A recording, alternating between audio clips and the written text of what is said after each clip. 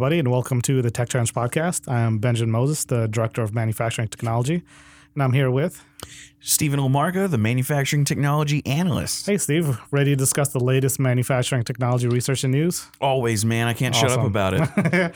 We've had a pretty good month going on. So We really have. Yeah, I'm excited for, what year are we? 2020? 2020. The future. We're living the future. I didn't have too much to talk about in terms of home automation, except my robot vacuum cleaners keep getting stuck. Yeah. And part of it, I mean, it is my fault. What are the robot cleaners going to do? I just haven't solved the problem yet. It just gets stuck on the rug in some places I need to fix. They don't have off-road tires, man. No. You can't have that. You'd be surprised. They're pretty robust. Really?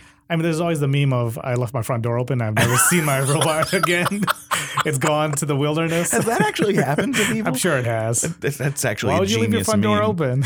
Maybe Oh through my the cat God. door or something, or dog door. Yeah.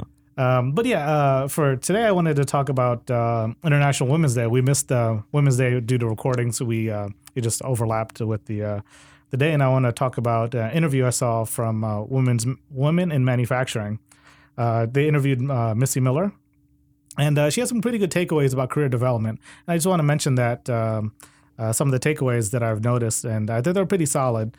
So one, she's currently the Regional Operations Director for Atlas Molded Products. And she has a couple of good takeaways. One is, if you feel like you're underutilized, just step up and do something about it. She made the point of during this presentation to some of the executives and senior management. And then from there, that kind of propelled her into her new role. So she utilized herself. If she felt exactly. underutilized, And she said, utilized herself. And then later come a review or something. Yeah. She was like, look at all this that I did without you telling me to do it. Exactly. And we're in a better spot because of it. Made this happen. Yeah. Awesome. And then That makes sense. the other thing was about mentors. Mentors is a big buzzword. Not buzzword. It's an actual term. It's an actual thing that exists. Oh, yeah. But in terms of, applying it to everyday life, there's still a struggle of how to find a mentor, how to find a mentee. So the actual number of people that are involved in that kind of relationship is really, really low. Yeah. But compared to everyone that talks about it, everyone says you should have a mentor, which I don't agree with because I've never had a true mentor that I would say is, that's someone that trained me. Yeah. I have had a bunch of managers that did good observation in terms of defining a couple of things I should work on. Then someone that I could say is a mentor, probably not. Yeah.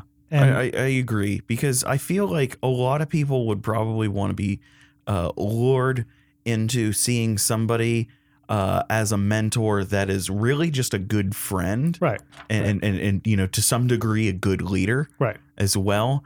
But you don't always want a mentor to be like your best friend. Right. So you need, at the same time, actually I'm backpedaling a little bit because, because your best friends can tell you the hard truths. Yeah, baby. Sometimes your best friend needs to break you down. Depending on your best friend. I mean, they could be enablers. They could be good Oh habits. my God. Yeah. You don't want an enabler. But it's tough. But I mean, in my current role, I do see myself as a mentor for other people or a developer or a coach. But she makes a really good observation, right? If you don't have someone that you could say is a mentor, just look around you. She uses her peer group and managers to help her identify problems and areas of opportunities. And she does the same thing as with the first thing. She just solves those problems, right? Just looks around and says, I'm in a similar boat. I don't have a mentor, but there are other ways I can learn, other ways I can improve. Let's look at my peer group and let's look at, the managers that are willing to spend time with me and went about and solve that problem. And then one thing that I do find useful is that the concept of observational learning. If you don't have someone that says, these are things that you should learn, just look around you and observe people of what are they doing well and why are they doing it? Just copy what they do, right? Nothing wrong with that. So just something to think about. The big takeaway from Missy is solve your damn problems. Solve your problems. Wow. I wonder when robots are going to solve their own problems and when they're going to see humans as mentors and when robots are going to see other robots as mentors. Okay, this is too far. That's too much meta. Yeah. Okay. We're nowhere near that, so we don't need to worry about any of that yet. So the link to her interviews will be posted in the show notes. I recommend checking it out. That's awesome. What's going on in the test bed, man? There's a lot been going on in the test bed. It seemingly man, this year's flying by. So let's talk about it. Sharab has coded 2 amazing programs for our robot arm. Okay. he refuses to use the Cobot's HMI software. So, which I think is, it's XArm Studio. Sure. I've been using that. I've been having a great time with it, just fiddling with the settings, just, learning the robot, learning the software, Right. feeling it out, just being safe with it. Sharp doesn't want anything to do with that. Sharp is just like, I've worked with robots in the past. I want nothing to do with that software. I'm using command lines. He wants to be in the Matrix. Yes. So much dark screen with green text. And like, that's exactly what he's doing. Yep. So he wrote some great programs, and the first one, which I published last week, the week before last week, his first program, he used command lines to engage the Cobot's teach mode. Okay. So he engaged it using his code, or using codes. Right. Then physically grabbed the robot arm, moved it to one location, then moved it to another location, had it do something, and then hit stop on the recording, and then sent it home, and wrote that all in one long program code. Cool. And with doing that, he essentially controlled or commanded the robot to throw away a soda can into the trash can. That's awesome. Just take it from you. Yep. Go around to the other side of the table and drop it clean cool. into a trash can. It's really fresh, but we're great, move and motion. But because it was manually articulated by him, right. And I'm thinking the teach sensitivity on the arm wasn't high enough. Okay. So by turning up the teach sensitivity on the robot arm, when you go into manual mode, that basically dictates how easy it is to move the arm. So okay. like if you can give it a gentle push to move it wherever you want it to go, Sure. if it's the sensitivity's high, or if you turn down the teach sensitivity, you really got to like shove it into place. Right. So I don't think the sensitivity was high enough. And because of that, you can see the arm actually shake where Sharp is like struggling to move it into position. So it looks really sketchy, but the code is not flawed. Sure. And it works.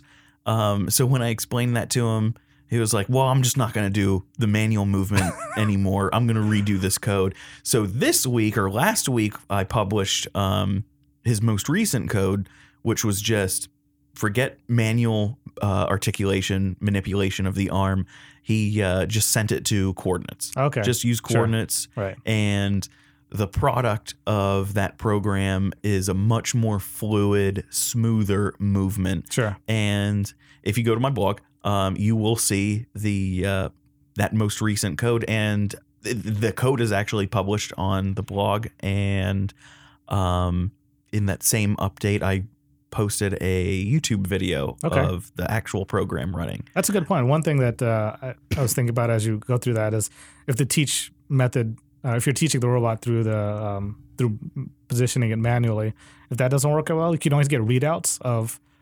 So you move it to the position you want, determine where that position is, and then come back and use that position location that it told you in the readout to reprogram the robot using either the HMI or code. So that's another kind of workaround. But that's cool. It sounds like in his code, like so I published the code because it's really clean and he has comments in there showing it's like it seems straightforward. It's doesn't great. It? Yeah, it seems so straightforward because he's so good at writing code that like he throws in comments that tells you exactly what each, digit means. And you can see the coordinates he's moving to, or he's moving the arm to. And it's just really clean and well done. That reminds me of when I first tried to do some programming on a single board computer, similar to Pi's, but they had like Protons or something that was released a bunch of years ago. Like the Photon? Photon, the that's Spark what it was. Photon? Yeah, the Spark, yeah. Those things are cool. So I tried to program and I followed the instructions, which is like 2 or 3 lines of code. Yeah. I never could get it to work.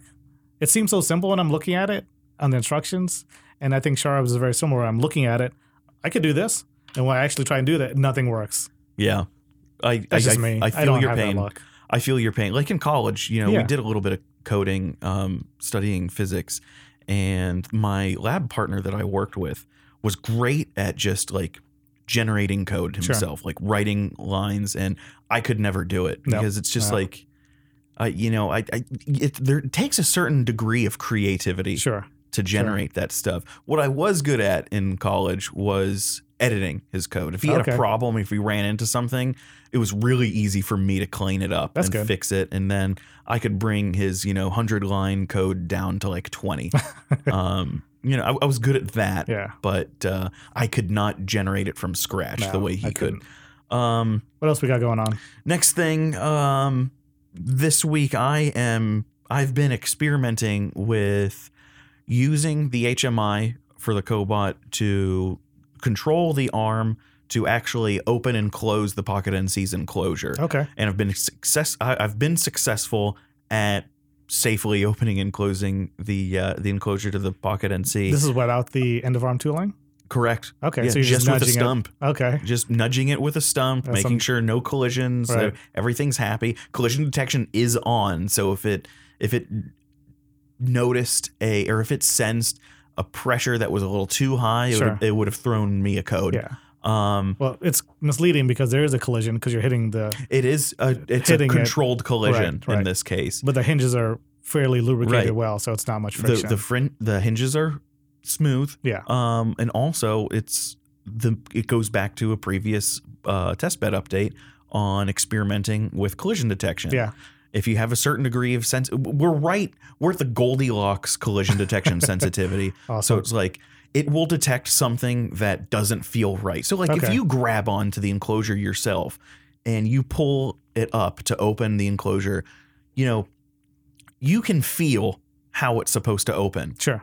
And not to like push forward or push back. No, you just go straight up, and as it's opening upwards, then you push it rearward. Yep. Like if you have the collision detection on the arm set just right, the robot will know when it's applying, a pressure or movement or force in a direction it shouldn't be.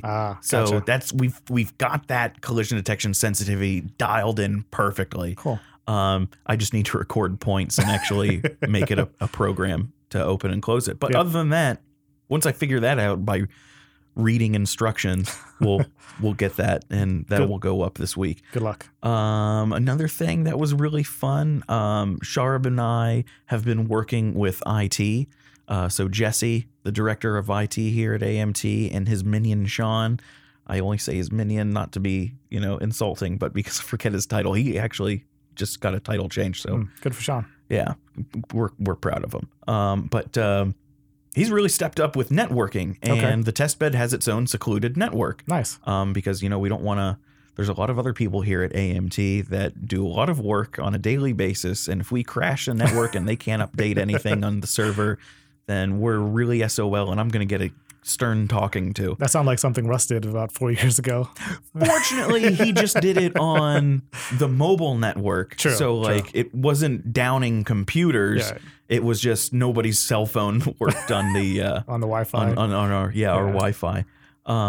But yes, Russ did do that with not a Raspberry Pi. He did it with a unkosher, if you will, network switch because he needed to use a router or something like that. So they're working on the network, and we're getting everything squared away so that we can just, instead of me going over to the testbed or Sharb going over to the testbed and plugging in an Ethernet cable to our computer, or if I want to use the Pocket NC, I plug in a USB cable to my computer. We just want to, from our desks, be able to log into the testbed wirelessly, but everything on the testbed is wired together to a sonic wall. Sure. So it's protected, it's stable. We've got good cybersecurity, cyber physical security, so everything's safe over there, but we have ease of use to not have to play with cables all the time. So IT's helping us out greatly with that, and they mentioned that, you guys have a lot of little devices. There's only like 3 devices on the test bed, but man, there's a lot of like boxes down below, and they know what they are, but they're just pointing it out, and it's like, well, we do have a Raspberry Pi for every device on the test bed. Right. And the Raspberry Pi is our MT Connect agent. Oh, sure. It's running our MT Connect agent. The adapters code that's written and installed on the devices themselves. But the agent has to be run separately. It doesn't have to be, but it is run separately in our case on Raspberry Pis to monitor and stream all that data coming from the machines. Yep. And we've got 3 Raspberry Pis just laying around. Hanging around. And, Raspberry Pi doesn't have an enclosure from the factory. So we've got like these open circuit boards just chilling on the underneath the test bed, actually. So I went ahead and bought this cluster enclosure and put all the Raspberry Pis together in a neat little stack. And it is now like the most adorable server, like network server you've ever seen. We should definitely call that our data server. Yeah, and I walked Agent over to server. I walked over to IT when I assembled it, and I was like, "Behold, the most adorable server you've ever seen in your life." Then this is running MT Connect. It's the pack of about, say, 4 playing cards high. Yeah, exactly. 4 playing card stacks or sets. That's high. awesome. And Doug was over there at the time. He's like, "Wow, that's cool. You should really put that on the blog. So now we've got more content." Yeah. So I'll post pictures of that so everybody can see that. And it is interesting how much IT infrastructure is required for manufacturing equipment. I mean, just the quality of life, being able to remotely access the equipment from here. Yeah. The infrastructure required is surprisingly high. I mean, yes. I've done some home networking stuff, so I'm fairly familiar with all the stuff there, but I'm sure you wouldn't really think about it. So if I wanted to buy a piece of equipment, I wouldn't think of, say, the several $100s extra required for switches. You just bought a bunch of power strips and a bunch of USB power adapters for the Pis and the Pis themselves. Yeah. So it adds up fairly quickly. I mean, on more industrial grade equipment, it's a little different, but there are ancillary hardware that you really don't think about that's required to support. But I mean, one of the reasons why we have the test bed is so we go through all this. Yeah. Because if we are experiencing it, people in the factories actually producing stuff are going to experience this when they implement stuff. So and I like to tell people, full disclosure, we have published a white paper in the past on how easy it is to dive into developing your own test bed for research and development. And it doesn't cost a lot, but man, it's a lot easier if you have an IT department. Good point. Good point. So as much as I like to hype up having a test bed, have an IT department first. I'm sure there's some brains that can totally do that by themselves, though. The article I wanted to get into, is it okay if I get into the next one? Yeah, go for it, man. This article is from Sloan Review from MIT. Okay. They talked about artificial intelligence and machine learning, more towards the business side. So the past bunch of episodes, we've been talking about specifically manufacturing applications for artificial intelligence and machine learning.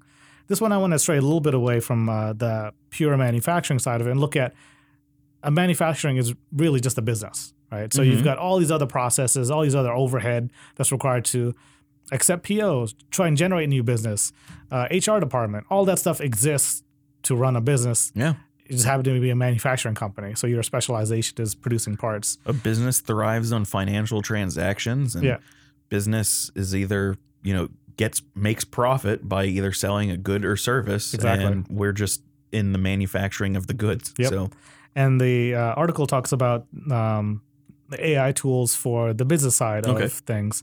And it talks about a couple of use cases. So I thought it was a fairly good article. And the machine learning and artificial intelligence is kind of embedded into those applications. So they talk about, here's a quote from the article. Hold on. Before we get into it, there's a new buzzword. Tell me. The new buzzword is enterprise cognitive computing. Dude, cognitive in general. The people love throwing cognitive. I mean, don't get me wrong. I heard cognitive a while back, when graduating college and looking for a job. Everybody's like, well, do you have cognitive problem solving skills? Wow. And it's like, shut up, man. That just means you can, never mind. But they're using cognitive automation is the term that they're using for third gen robotics. Yep. So, we're going from industrial robots to collaborative robots. And the next step, implementing AI in a collaborative robot will be called cognitive robotics or cognitive automation. And it's like, shut up, man. You can't do that because a cognitive robot is still a cobot. We need a new term, man. Yeah. So, let's see, enterprise cognitive computing, ECC. ECC applications can automate repetitive formulaic tasks and in so doing deliver orders of magnitude improvements in the speed of information analysis and the reliability of accuracy of outputs.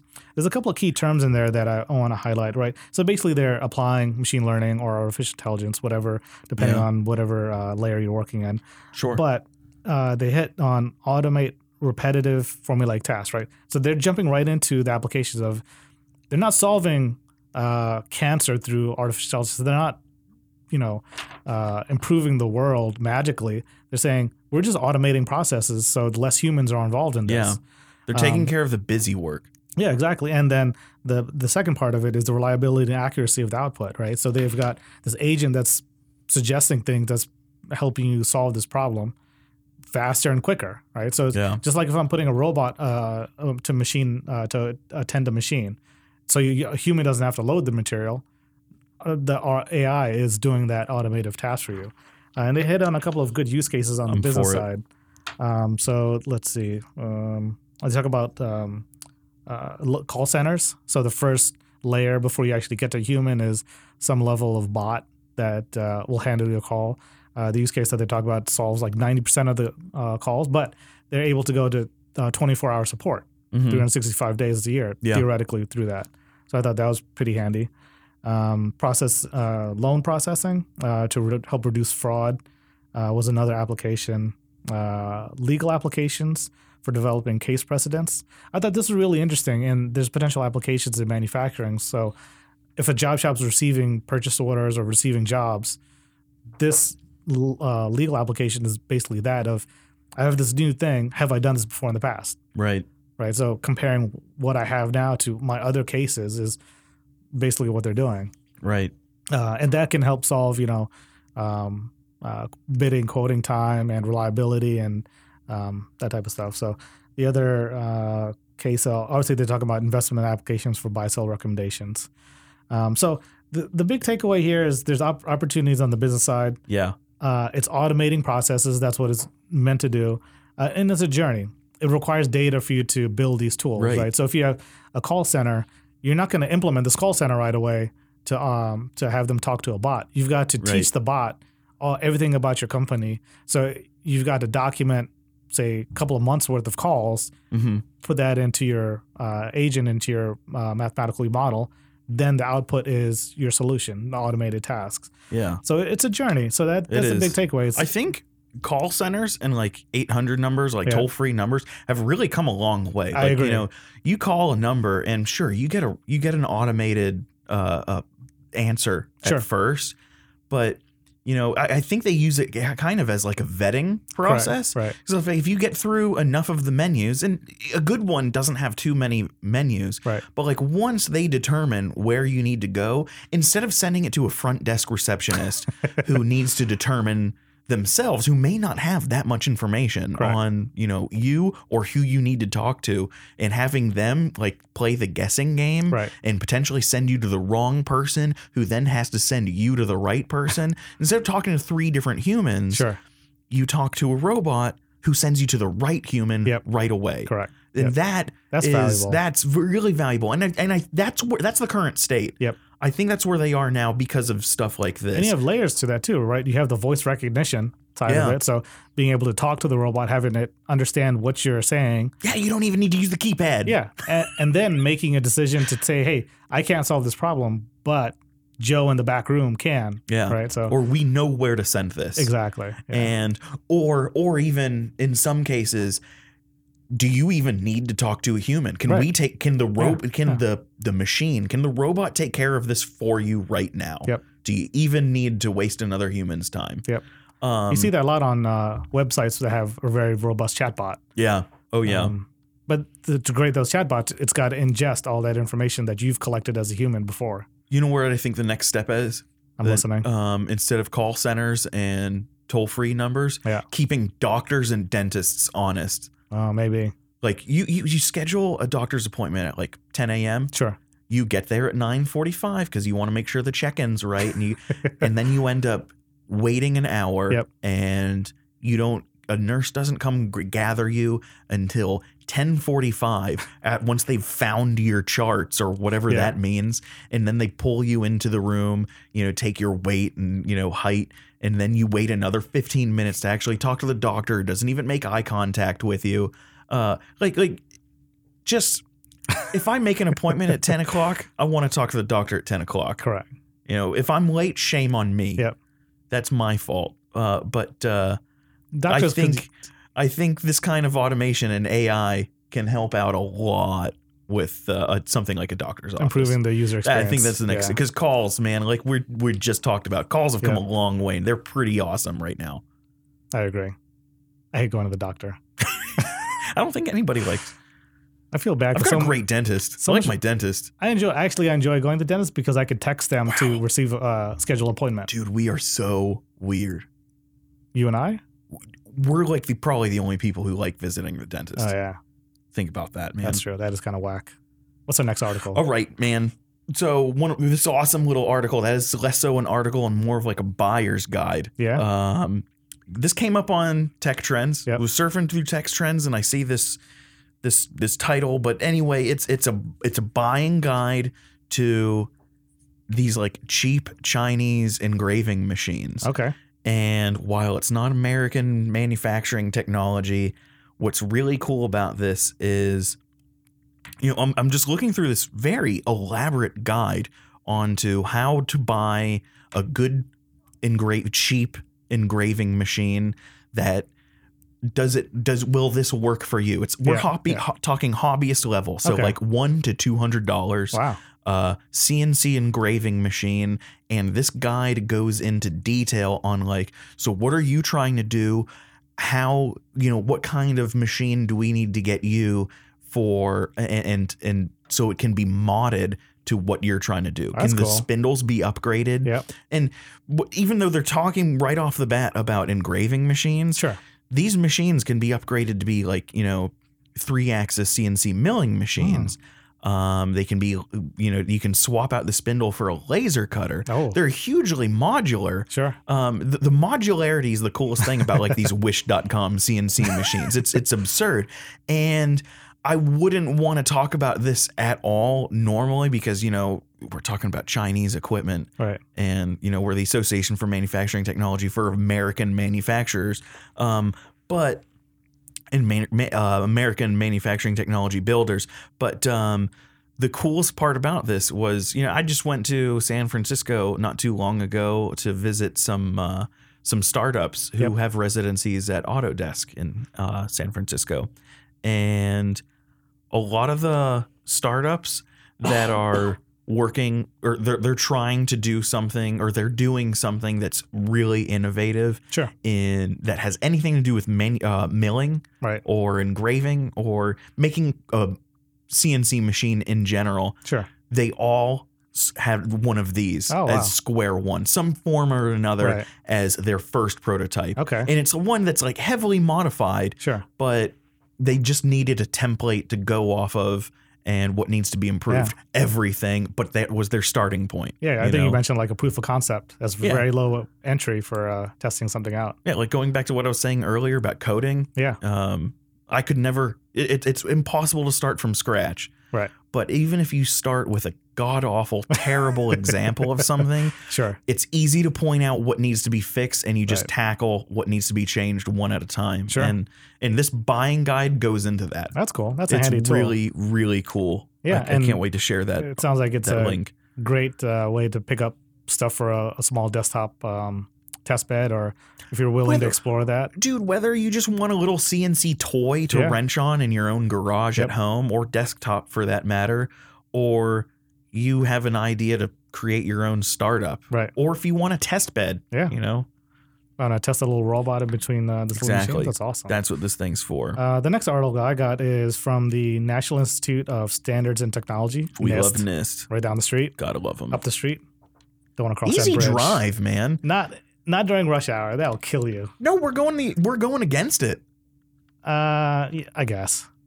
It sucks either way for me.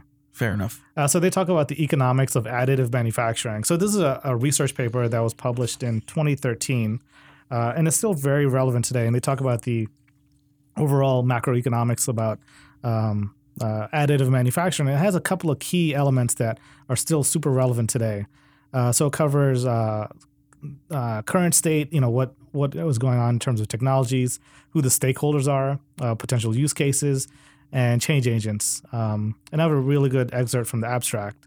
Let's see. Change agents for the additive manufacturing industry can focus their efforts on 3 primary areas to advance this technology: cost reduction, accelerating the realization of benefits, and increasing the benefits of additive manufacturing.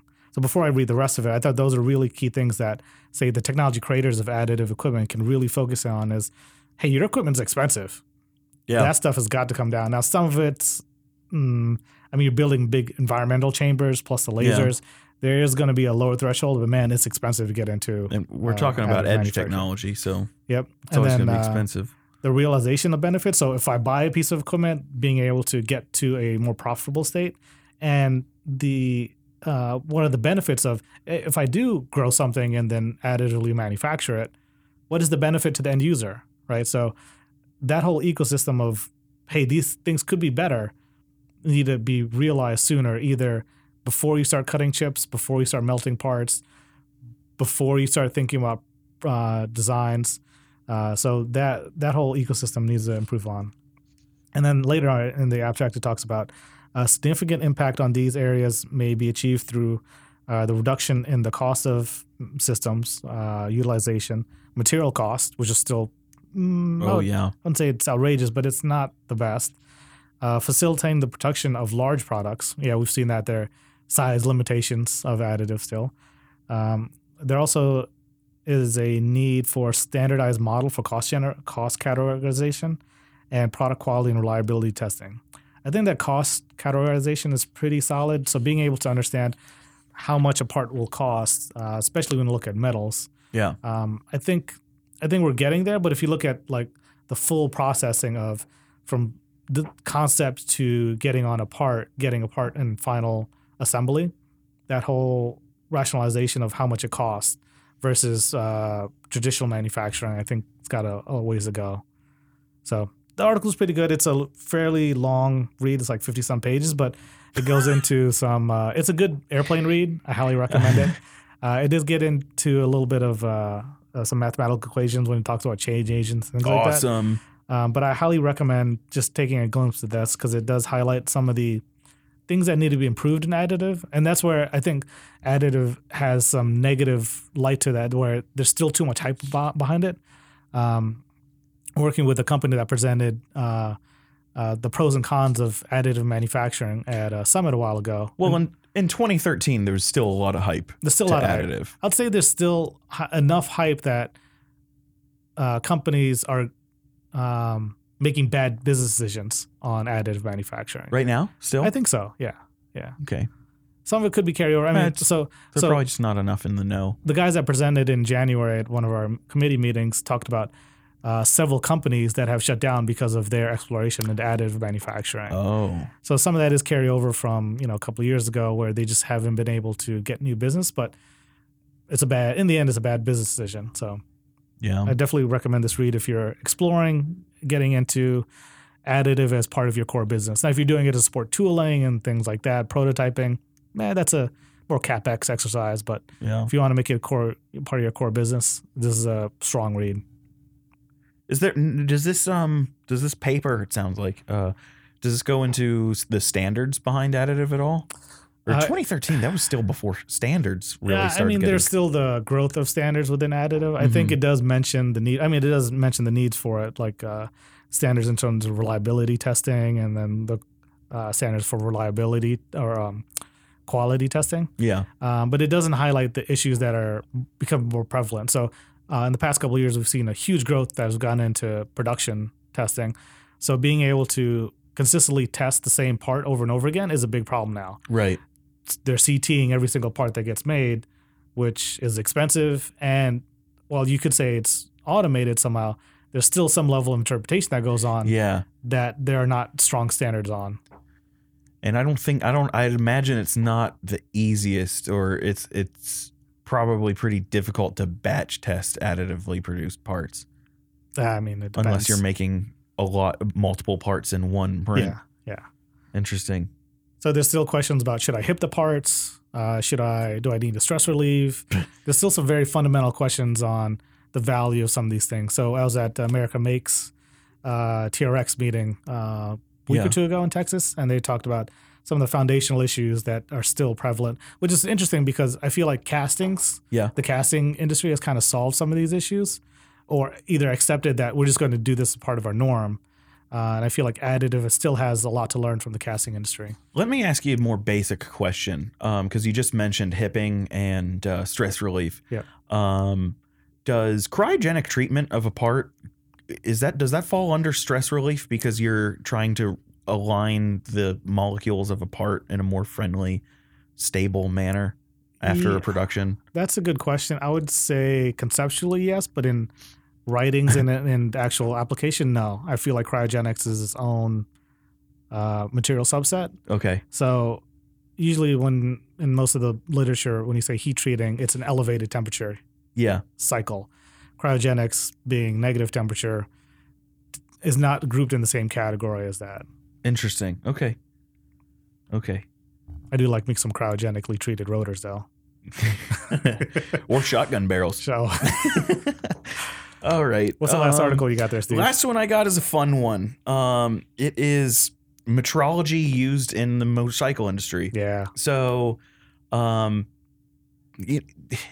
you look at the timeline 20 years ago, and I would say for myself, not even 10 years ago, an Austrian motorcycle brand, KTM, was relatively unheard of. Yeah, they were known for their off-road stuff. A lot of stuff is new to me, even still today. But I feel like, if you said KTM makes a car today, be like, who is KTM? And they do have a car. They're Austrian. And Austria makes... I know Austria makes the Glock, but they make a car? I hope it's as reliable as a Glock. KTM is a European brand that makes pretty affordable motorcycles for considering that they are a European motorcycle brand.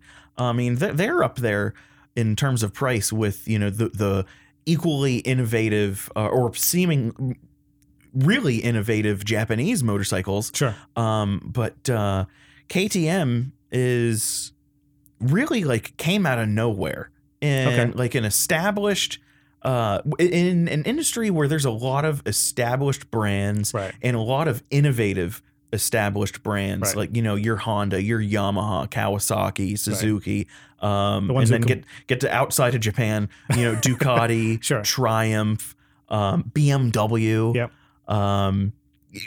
Those are the innovative brands that a lot of people think of, and they've been around for a long time. Sure. And nobody's really heard of KTM.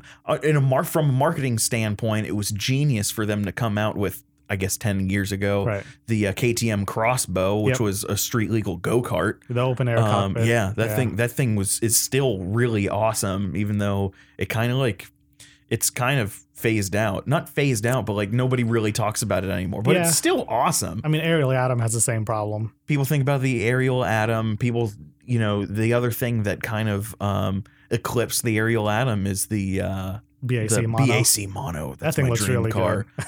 I love that you can't put anybody else in it, and there's no storage space. I love how when I go to the website and I'm like, how much does this cost? Oh my God. It really is like a four-wheeled motorcycle because it's got the sequential gearbox. Yeah. It doesn't have some automatic or a manual. It's a sequential gearbox. It's so expensive, though. It's a four-wheeled motorcycle. It is really expensive for what it is. But their rationale is it's bespoke to you. Oh, okay. It only seats one person and it can only fit one person because we have to size you up before we make it.